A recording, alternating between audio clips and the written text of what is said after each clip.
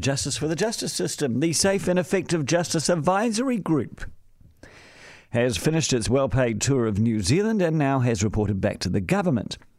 The working group, by the way, is chaired by the former National MP Chester Borrows. Interesting chap, Chester. Did you know that Chester's not his real name at all? I think it's Kerry. It's a nickname, Chester. Don't know how he got it. Chester Borrows took him 3 goes to get the Whanganui seat. He's a lay preacher, but he's a liberal. He gave Israel Folau a serve back in 2018. He proposed a softening of the smacking law. Do you remember that? And he had a visit to Parihaka.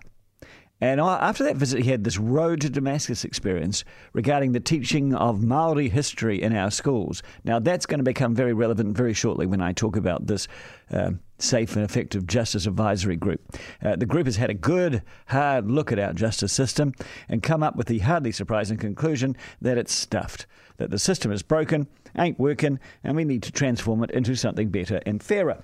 I could have told you that. Talkback has been saying this for generations now. Chester Borrows told us yesterday that the report is particularly critical of how victims are treated within the justice system. He said that people have a lack of faith in the system, and all that suggests that the whole system is not fit for purpose. You know it, victims are interrogated and presumed as guilty as the accused. Outcomes vary the more you spend on a lawyer. The justice system takes forever. It's confusing and alienating, and of course it does favour people with money and education who tend to be a bit whiter than other people. There's criticism that the system focuses on punishment rather than rehabilitation, and there's widespread frustration that mental illness, addiction and drug and alcohol abuse are treated as criminal justice issues and not health issues.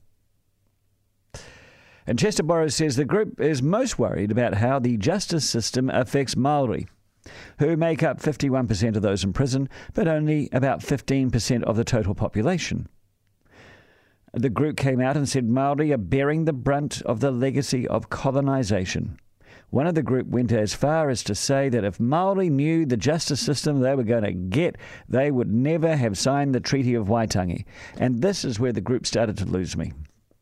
Our justice and legal system is based on centuries of development from the setting of common law after the Norman Conquest in 1066 through the Magna Carta to today.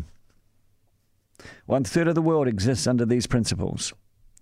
I find that the suggestion that the Worldwide Convention of Law and its application is somehow unsuitable to Māori to be vaguely insulting to Māori, actually. Māori have actually shown themselves to be very good at law if they want to be. Māori have a strong oral culture. They like a good kōrero on everything, including innocence and guilt. Winston Peters is a Māori lawyer. Simon Bridges is a Māori lawyer. There's some Māori lawyers making fortunes in front of Treaty of Waitangi tribunals. No, the problem with the justice system for Māori is fundamentally socio-economic. And that's where things have to change. But if we're going to have a conversation about the justice system, I don't want to hear the blame being put on events of 177 years ago. The sort of blame storming on the treaty fixes nothing. The real problem with our justice system is that it is adversarial, or the parties are adversaries, fighting each other, disagreeing with each other, trying to beat each other. And with adversaries, then there will be participants who suffer adversely. Victims, accused, even lawyers and judges, and no matter the colour of their skin. Now, if we can fix this adversarial system and then get the rehabilitation and punishment into some sort of balance, if we can fix that, then yes, the whole world will beat a path to the door.